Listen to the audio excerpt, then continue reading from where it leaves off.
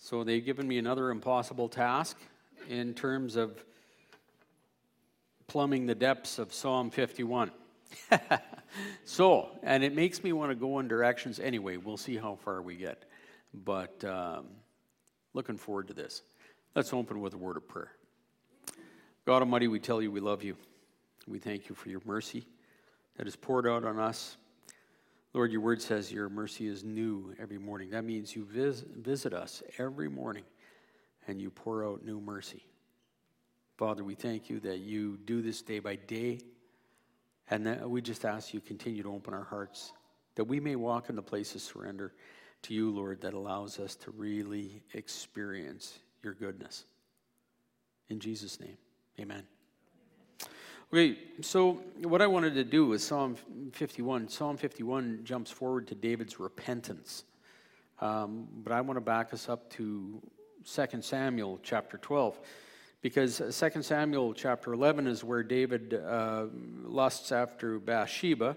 And then in order to get his own way, he goes out and has Bathsheba sort of brought to him and gets her pregnant. And then he has Uriah, her husband, killed. Does all that sort of stuff on the sly, right? You know, the way he has Uriah killed is he tells a couple of his buddies up in the front lines, put the guy in the front lines where it's most dangerous, and when the attack is heavy, pull back from him so it looks like an accident. Actually, pretty good, like you want to talk controlling, that's good controlling behavior, right? That's good addictive behavior. Who here has ever struggled with addictions, right? You know, those of us who struggle with addictions and feeding our addiction, we get controlling and we get deceitful and we want to get our way and all that kind of, it becomes very selfish. So here you have a really extremely selfish man. He wants what he wants. He on some level knows what he wants is wrong, but he goes for it anyway. Anyway, apparently he's not too repentant at the end of the day. He's going like, whoa, I finally got the woman. You know, when it says here in verse 26 of chapter 11 of 2 Samuel, when Uriah's wife heard that her husband was dead, she mourned for him. After the time of mourning was over, David had her brought to his house, and she became his wife and bore him a son. So, sort of like, how long did she mourn? Well, probably 30 days or a couple of months, and boom, suddenly she's the king's wife. Sort of strange, right? But the thing David had done displeased the Lord. God hates the sin that David does. Just like God hates the kind of selfishness that creeps into our own lives. And why does God hate selfishness in us? Probably for the same reason. Anyone who's been a parent or been married to an addictive person or a person that's in their addiction, what is it you hate about that person? You hate the selfishness. The addiction takes that loved one away from you. They begin to abuse you and they begin to use you for what they can get from you to feed their addiction, and you have no relationship with that person anymore. This is what God hates about the sin David committed. It created a boundary between him and God, or a blockage. It drove the relationship God yearned for to a distance. So here's the man he loves. And now that man spends no time with him. That man is anchored down in his sin. That man has no intimacy left with God. And God yearns for that intimacy. You know, that's what God, the Bible teaches us, God yearns for. He yearns for intimacy with his children. That's what he designed us for. That's what he created us for. And so why does he hate sin? Because it destroys that intimacy. So it says, then the Lord sent Nathan to David. Who here, you know, your mom used to say, do you hear me? Right? Apparently not, because she said it a fair number of times, right? So finally, can you speak to your son? Right? This is what God's doing. God's going, can you hear me? No, David's got his ears shut to God. So God's going, okay, Nathan, I need you to go and talk to this guy bluntly. So this prophet walks up to David. And it says, he tells him a story about a certain town. There are two men, a rich man, another one was poor. The rich man had a large number of sheep and cattle. The poor man had nothing except one little ewe lamb. That's a female lamb, right? that he had bought. He raised it, it grew up with him and his children, it shared his food, drank from his cup, and even slept in his arms. You know, that's a different sort of a shepherd this guy is compared to a lot of the, people that I know that are livestock guys today. Most people don't go to sleep cuddling their lamb. Anyway, this guy is very, very close to his lamb, right? It was like a daughter to him. For some of you, you could substitute, it was like your poodle, right? People, carry these poodles around. I met a lady who carried her poodle around, and when she died, the poodle was so used to being carried around it couldn't stand. So the daughter that inherited it actually had to teach it how to stand. She would hold it on the table while it sort of gradually built up its leg muscles. Wow. Who does that?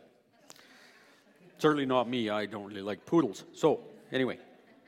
But there's this intimacy here. So Nathan tells this story just to show how much this man valued his sheep. It says, the traveler came to the rich man. The rich man refrained from taking one of his own sheep or cattle to prepare a meal. In other words, he was cheap, rich, but cheap. Interestingly enough, statistics say that the most generous people are also the least rich. When you are not rich and you know what it's like to be in need, we tend to be more generous, right? The more money you got, the more you tend to white-knuckle it. That's what this guy did. And he took the lamb of the poor man, and he slaughtered the thing, and he served it to his guest. And David was ticked right off. David, it says, burned with anger against the man and said to Nathan, surely as the Lord lives, the man who did this deserves to die. And he must pay for the lamb 4 times over, because he did such a thing and had no pity. Nathan said to David, you are this man. This is what you did. You took the one wife that Uriah had that was so precious to him, and you took that away. David actually at the time had a huge harem of wives and concubines. Did not need Uriah's wife. Anyway, he goes on and he says, why did you despise the word of the Lord by doing evil in his eyes? You struck down Uriah the Hittite with a sword, took his wife to be your own. You killed him with the sword of the Ammonites. So suddenly David's sin is exposed. All the stuff that he's been trying to hide is now exposed. I was talking with a guy here just a little while ago. Actually, I'm talking with a few guys. God has put me in contact, I rub shoulders with a lot of guys struggling with addictions. And I was talking with a guy here just a little while ago who had just had his own sins exposed. Oftentimes the scripture talks about how our heart is so deceitful, we even lie to ourselves, right? We dress up our own sins so that we don't have to really deal with the guilt and the consequence of those sins. We pretend that there's something else. We justify it. Anyway, in this moment, David's sin was revealed to him. This is what you did. Sometimes we need that kind of bluntness. Then it says this, therefore now there was a whole bunch of consequences. God's going to bring calamity on your household. So this is what you did. God's going to bring calamity on your household. In other words, there are big-time consequences coming down the pipe that you are not going to like as a result of what you have done. Who here, you've ever, done that thing? You've got yourself so deep into your sin that now the consequences are coming down the pipe, and suddenly things are looking really bad, and that's what you get to deal with. Those consequences are a result of us doing things our way, of us living our lives our way, of us being selfish. How selfish are you? Well, I like David's response. David said to Nathan, and I can just see David, he's like, he's lied to himself, he's built up layers of deceit in himself. This guy comes along and just cuts it all open and lays it bare. And David's standing there sort of deer in the headlights, and he realizes this is all true. I have sinned against the Lord. That's all he says. I have sinned against the Lord. When we talk about David, the scripture actually talks about this is a man after God's own heart. This man who did all this deceit, this man who killed Uriah, this man who lied and cheated and stole. This is a man after God's own heart. Why is he a man after God's own heart? He's a man after God's own heart because every time he's confronted with his sin in this way, he actually always turns back to God and repents. Saul, it says, the king prior to David, was not a man after God's own heart because every time Saul was confronted with his sin, he lied and he manipulated more. David repented. You know, I was thinking about a friend of mine. He used to be an alcoholic. And I asked him, you know, he'd tell me stories about, you know, laying in his bed at night after a binge, and he'd be going, God, why did I do this? Why did I do this again? Like, I just can't seem to stop this. I said, what was the shift for you? He said, you know what the shift was? He said, I decided I would be absolutely honest about everything. Deceit had to get out of my life. Got to be done with deceit. Honesty. What does God want? Honesty. Jesus says, I am the way, the truth, and the life. Jesus says, the Spirit of God is the Spirit of truth. What does God desire but truth in the inmost parts, the Scripture says? Why? Because truth allows us to receive God's help. Well, anyway, that's what David says. I have sinned against the Lord. That's what he says. I like the next statement. The next statement to me is mind-blowing. So Nathan has just said, this is what you did. Big consequences are coming down the pipe. You are standing on the tracks, and the locomotive carrying the sin consequence train is charging right at you, right? Whoa. And David says, I have sinned, and Nathan immediately says, the Lord is taking away your sin. You will not die. What? You mean this is all that has to happen? The Lord has taken away your sin. You will not die. What? You know, I think about my dad one time. I'd done something and I got caught. And he was trying to help me. And he said these words. He says, tell me what you've done so that I can help you. I can't help someone who won't tell me what they've done. I didn't trust them. I thought if I tell them, I'm going to get punished, right? There are going to be bad consequences. No. Dad says, tell me what you've done so I can help you. I had to make a choice. Am I going to trust my dad? I'm going to tell him what I did so that he can help me, or am I not? I learned to trust my dad a little bit that day, and something shifted in our relationship. One of the things that shifted in our relationship is I realized my father didn't want to punish me. This is exactly what is happening here with David. What we're seeing is a God who 1 John 1:9, it says, confess your sins, and he who is faithful and just will cleanse your sins, forgive you and cleanse you from all unrighteousness. He will forgive your sin and cleanse you from all unrighteousness. What does that mean? It's God saying, tell me what you've done so that I can help you. This is the biggest breakthrough for anyone struggling with addictions. I don't care if it's alcoholism. I don't care if it's drugs. I don't care if it's chronic lying. I don't care if it's stealing. I don't care if it's chronic pride. There's addiction. And the addiction ultimately really is the addiction to selfishness. How many of us, we work our lives, we work every angle of our lives. You know, one day I sat down and I began to track my prayers, and I began to read. I began to read over what I'd written, because I created this diary of all my prayers, and I began to read through my prayers, and the amazing number of my prayers that were selfish. God, bless what I want to do. God, give me this. God, if I do this, can I get this? And I'll make a deal with you, God. If you get what I'm saying, right? And really, at the end of the day, my prayers showed what I thought of God. He was sort of this heavenly jukebox. If I plug my little spiritual quarter in, I will get this.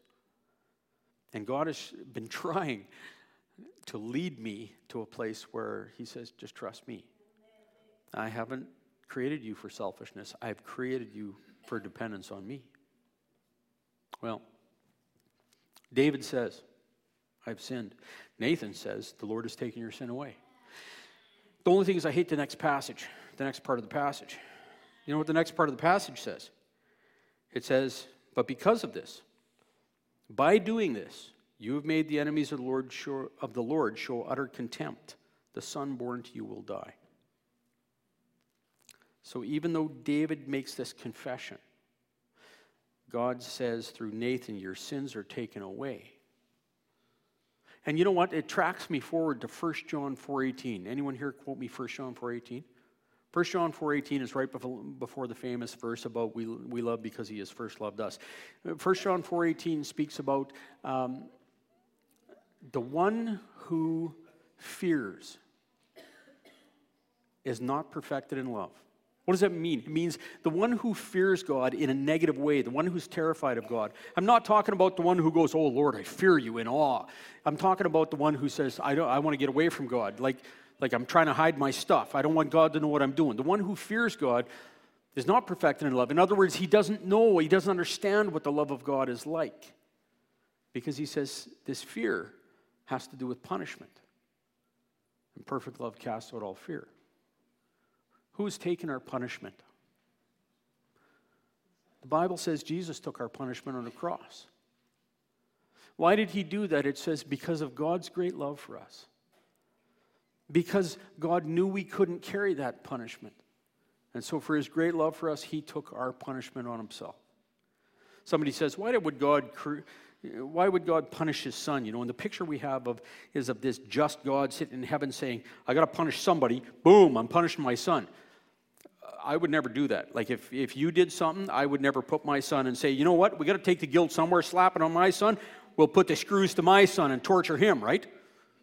That's not the way it is. When we have that kind of a picture of God, we are separating Jesus too far out from God. You guys know that God is one. One of the big struggles with the religions over the years, God is one. And this is one of the things the Jews struggled with. They felt that the Christians had multiple gods. No, God is one. Jesus said, if you've seen me, you've seen the Father, for I and the Father are one. I want to say to you that Jesus, when he came to take our punishment, we call Jesus God Emmanuel. That means God is with us. I want to say to you that the Father poured himself into the Son, and the Father came through the Son, and he took our punishment on himself. So when you think about it, I want you to think about it this way. Here I am the Son, I have done something, and there are major consequences. And who comes along? My dad doesn't come along with my other brother and say, crap, well, that one messed up. Let's throw another son under the bus, and then we'll get this guy out of it, right? That's not what God does. God comes along, and he's the one who dives in front of the bus to save me, the Son. Jesus said, if you've seen me, you've seen the Father. For I and the Father are one. So God has taken our punishment on himself because of his love for us. There's no punishment for us. And so Nathan says, you know, he illustrates this. He says, God is not trying to actually punish David in this moment. You know, this is one of those passages that they drive me a little nuts because, you know, when I'm trying to convince people of the love of God, they go, yeah, well, why did God kill David's baby? Oh, japers. Why did God kill David's baby? Well, I think it's this. It's actually said here. God is concerned in this passage that the rest of the people out there are not left with the illustration that David's kind of sin is not important. You remember the story of Ananias and Sapphira in Acts? They came in and they lied, and Peter said the same thing. Boom, you're dead. And they both died. And it says this great fear spread out across the land because of this happening. People became convinced this kind of behavior is not endorsed by God. There are consequences to this kind of behavior. But I want you to think about something else. I learned about this when I was doing one of the best funerals of my life. I've done 2 funerals that were the best funerals of my life. One was for my brother at age 37. Make it 3. I did my father's funeral 2 years ago. But one of the funerals that I did that was the most amazing funeral for me was a 5-year-old girl. And she had died of a brain tumor. She had fallen asleep in class one day in preschool. They couldn't wake her up. They took her to the hospital. They found out she had an invasive brain tumor, and she never woke up from the surgery. The surgery killed her.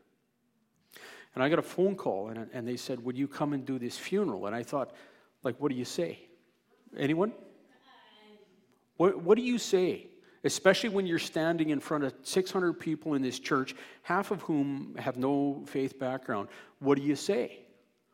Oh, well, yeah, that's about it. I'm going, Lord, what do I say?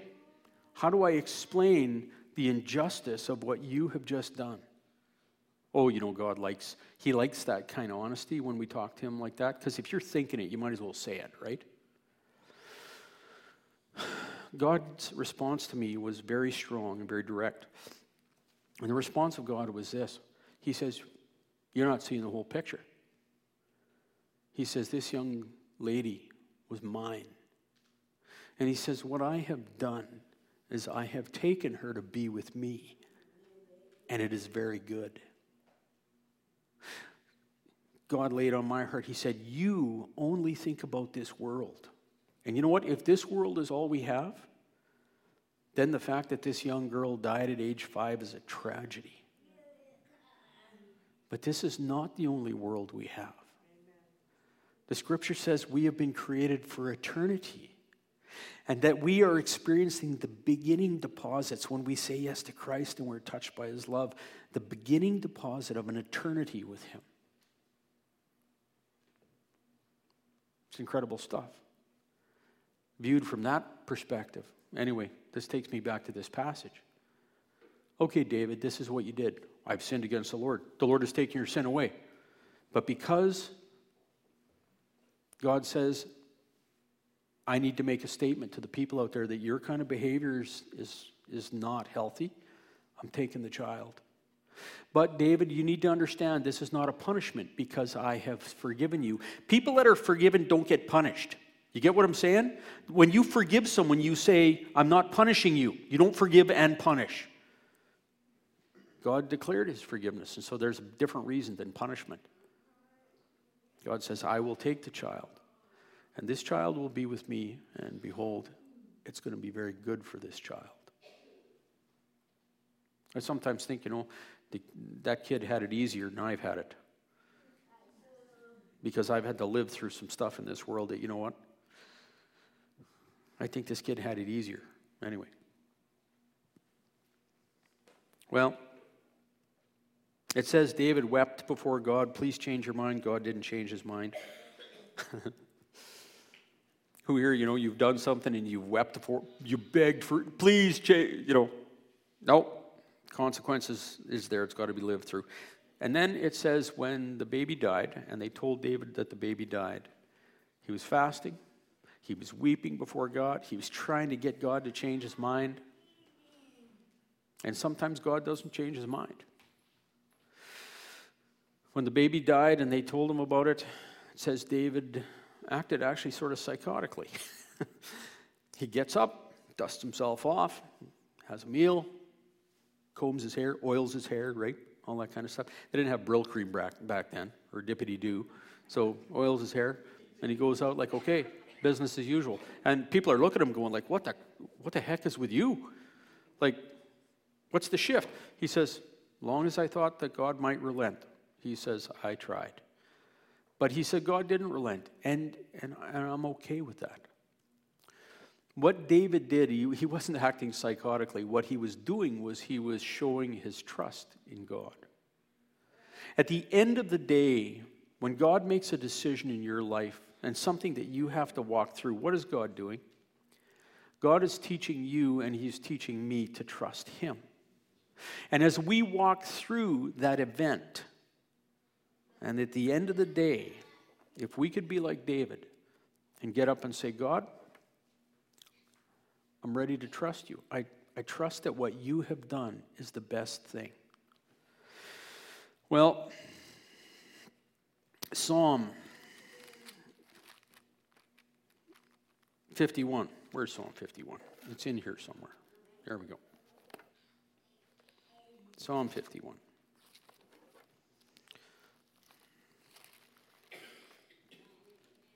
We hear the words of David's prayer as David goes to spend his time with God after Nathan confronted him. And I want to say to you that when David confronted Nathan, what he confronted was when Nathan confronted David, what Nathan confronted was David's selfishness. Who here is selfish? Selfishness, oftentimes we think of nastiness. I didn't ask if you're nasty. some selfishness is really cute. You get what I'm saying?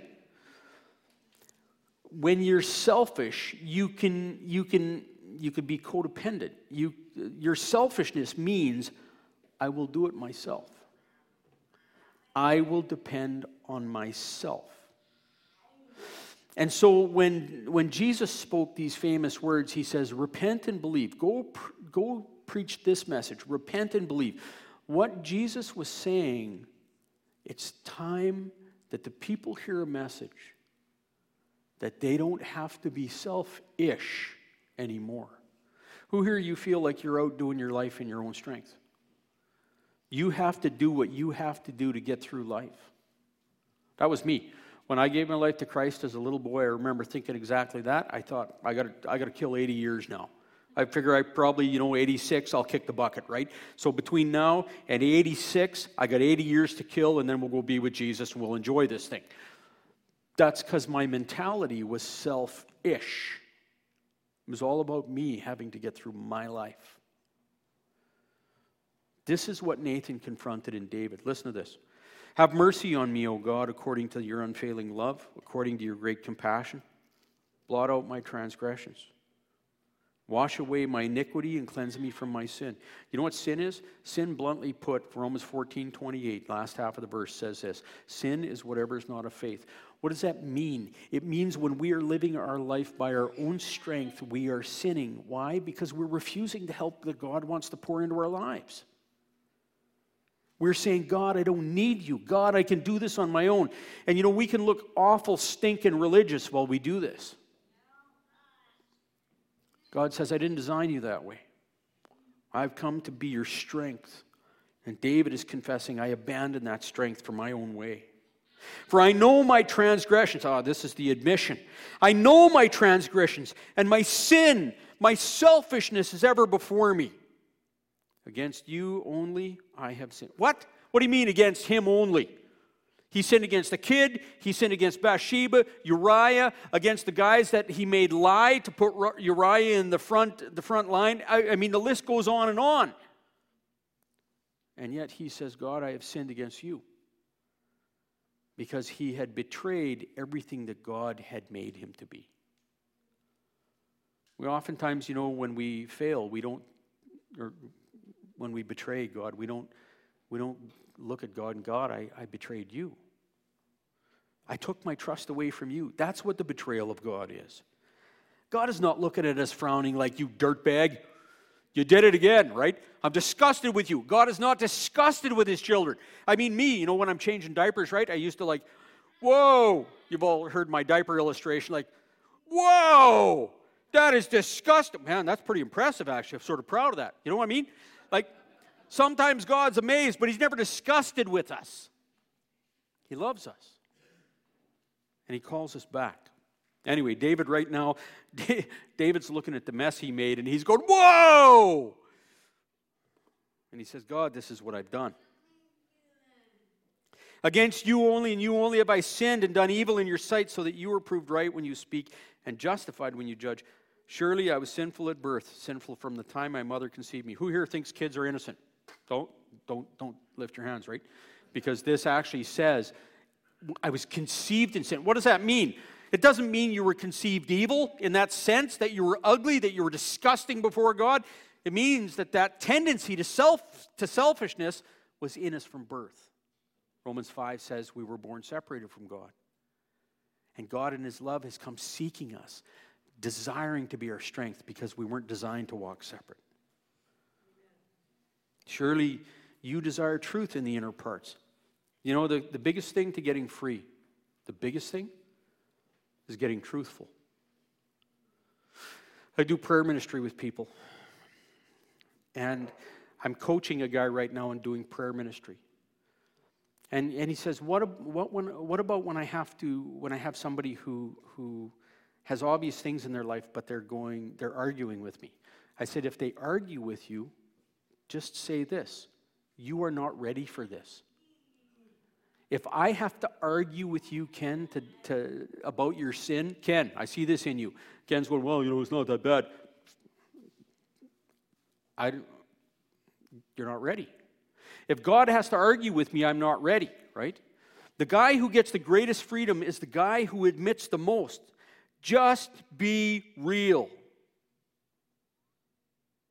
Cleanse me with hyssop and I will be clean. Wash me and I will be whiter than snow. What is he saying? God, only you can cleanse me. Who here has been trying to cleanse themselves? You've been trying to fix yourself? You've been trying to deal with your own guilt, get your own guilt out of your life? Enough of that nonsense. Stop it, right? John 1:5, Jesus says, I am the light, I shine in the darkness, and the darkness does not understand me, does not overcome me, does not interface with me. Jesus says, tell me what you've done so I can help. Jesus says, you are forgiven. And whether you're ready to receive it or not, that might be another thing, but you are forgiven.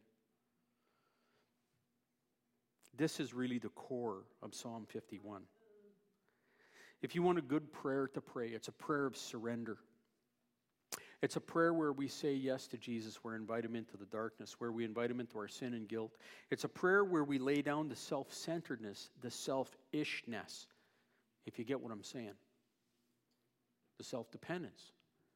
And we say, God, I'm in your hands. And sometimes for some of us, we're struggling. The reason we're struggling is because we're not ready to let go. You know, when I think about, I think about jumping off, the proverbial jumping off the cliff, right? Guy jumps off a cliff, but he's hanging onto a tree root, and he's going, God, I trust you. God, how come I don't feel your presence? God's sitting underneath him. Let go of the branch, man. Let go of the root. You got to let go. What is it that you need to let go? What is it that you are holding on to? What is it at the root of your selfishness? What are you demanding from God? David was in a place where he was ready to be done. Lord, I'm in your hands. That's where we're designed to be. There's so much more I could go on to talk about, and I was going to, but I'm at 12, 16 and a half. And I need to be done. But I want to say this to you. Your sins are forgiven. Well, some of you didn't hear me. Your sins are forgiven. I was out at Teen Challenge a while ago. And I was led in that time. I've done this several times out there, but I was led again out there.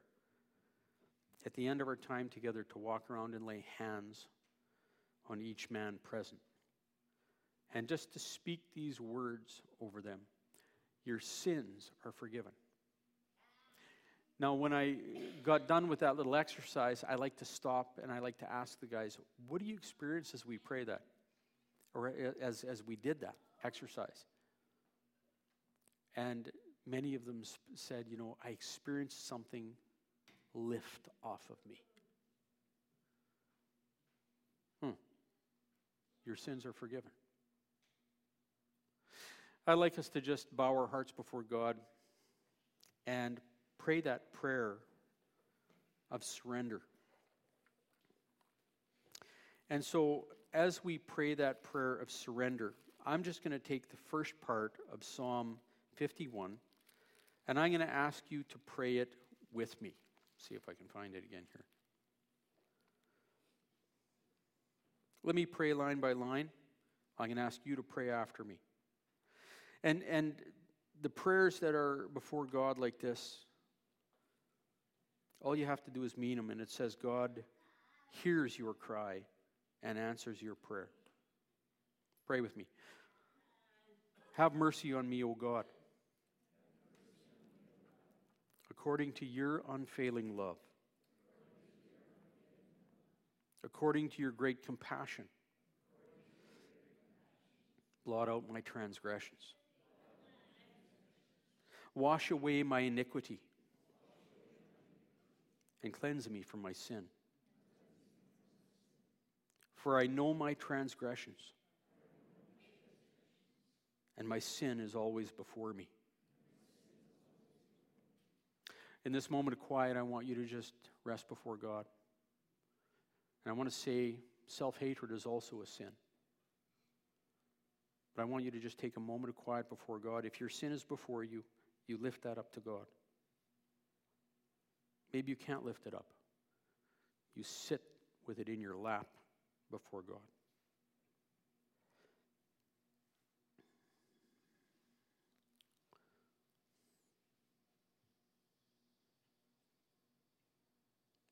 Pray with me. Against you only have I sinned, and I've done evil in your sight, so that you are proved right when you speak, and justified when you judge. Surely I was sinful at birth, sinful from the time my mother conceived me. Surely you desire truth in the inner parts. Cleanse me, and I will be clean. Wash me, and I will be whiter than snow. Create in me a clean heart, O God, and renew a steadfast spirit within me. Restore to me the joy of your salvation, and grant me a willing spirit.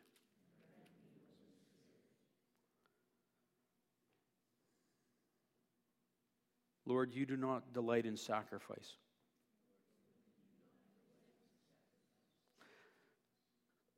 The sacrifices of God are a broken spirit, a broken and a contrite heart. O God, you do not despise. God Almighty, as we come before you to offer you the sins that we carry, Lord, as we come to offer you the deceit that sometimes holds us back, Lord, as you see us, may you search us out. And Lord, may the word of Christ remain. My son, your sins are forgiven. My daughter, your sins are forgiven. And for this, Father, we thank you that there is no more punishment for those who are the beloved of God, but that you come to us, you call us, you draw us. May you continue. In Jesus' name. Bow your hearts to God and receive his benediction. The Lord bless you and keep you. The Lord make his face to shine upon you and be gracious unto you. The Lord lift up his countenance upon you and give you his peace. In the name of the Father and of the Son and of the Holy Spirit. Amen. Thank you so much for the morning. Be blessed.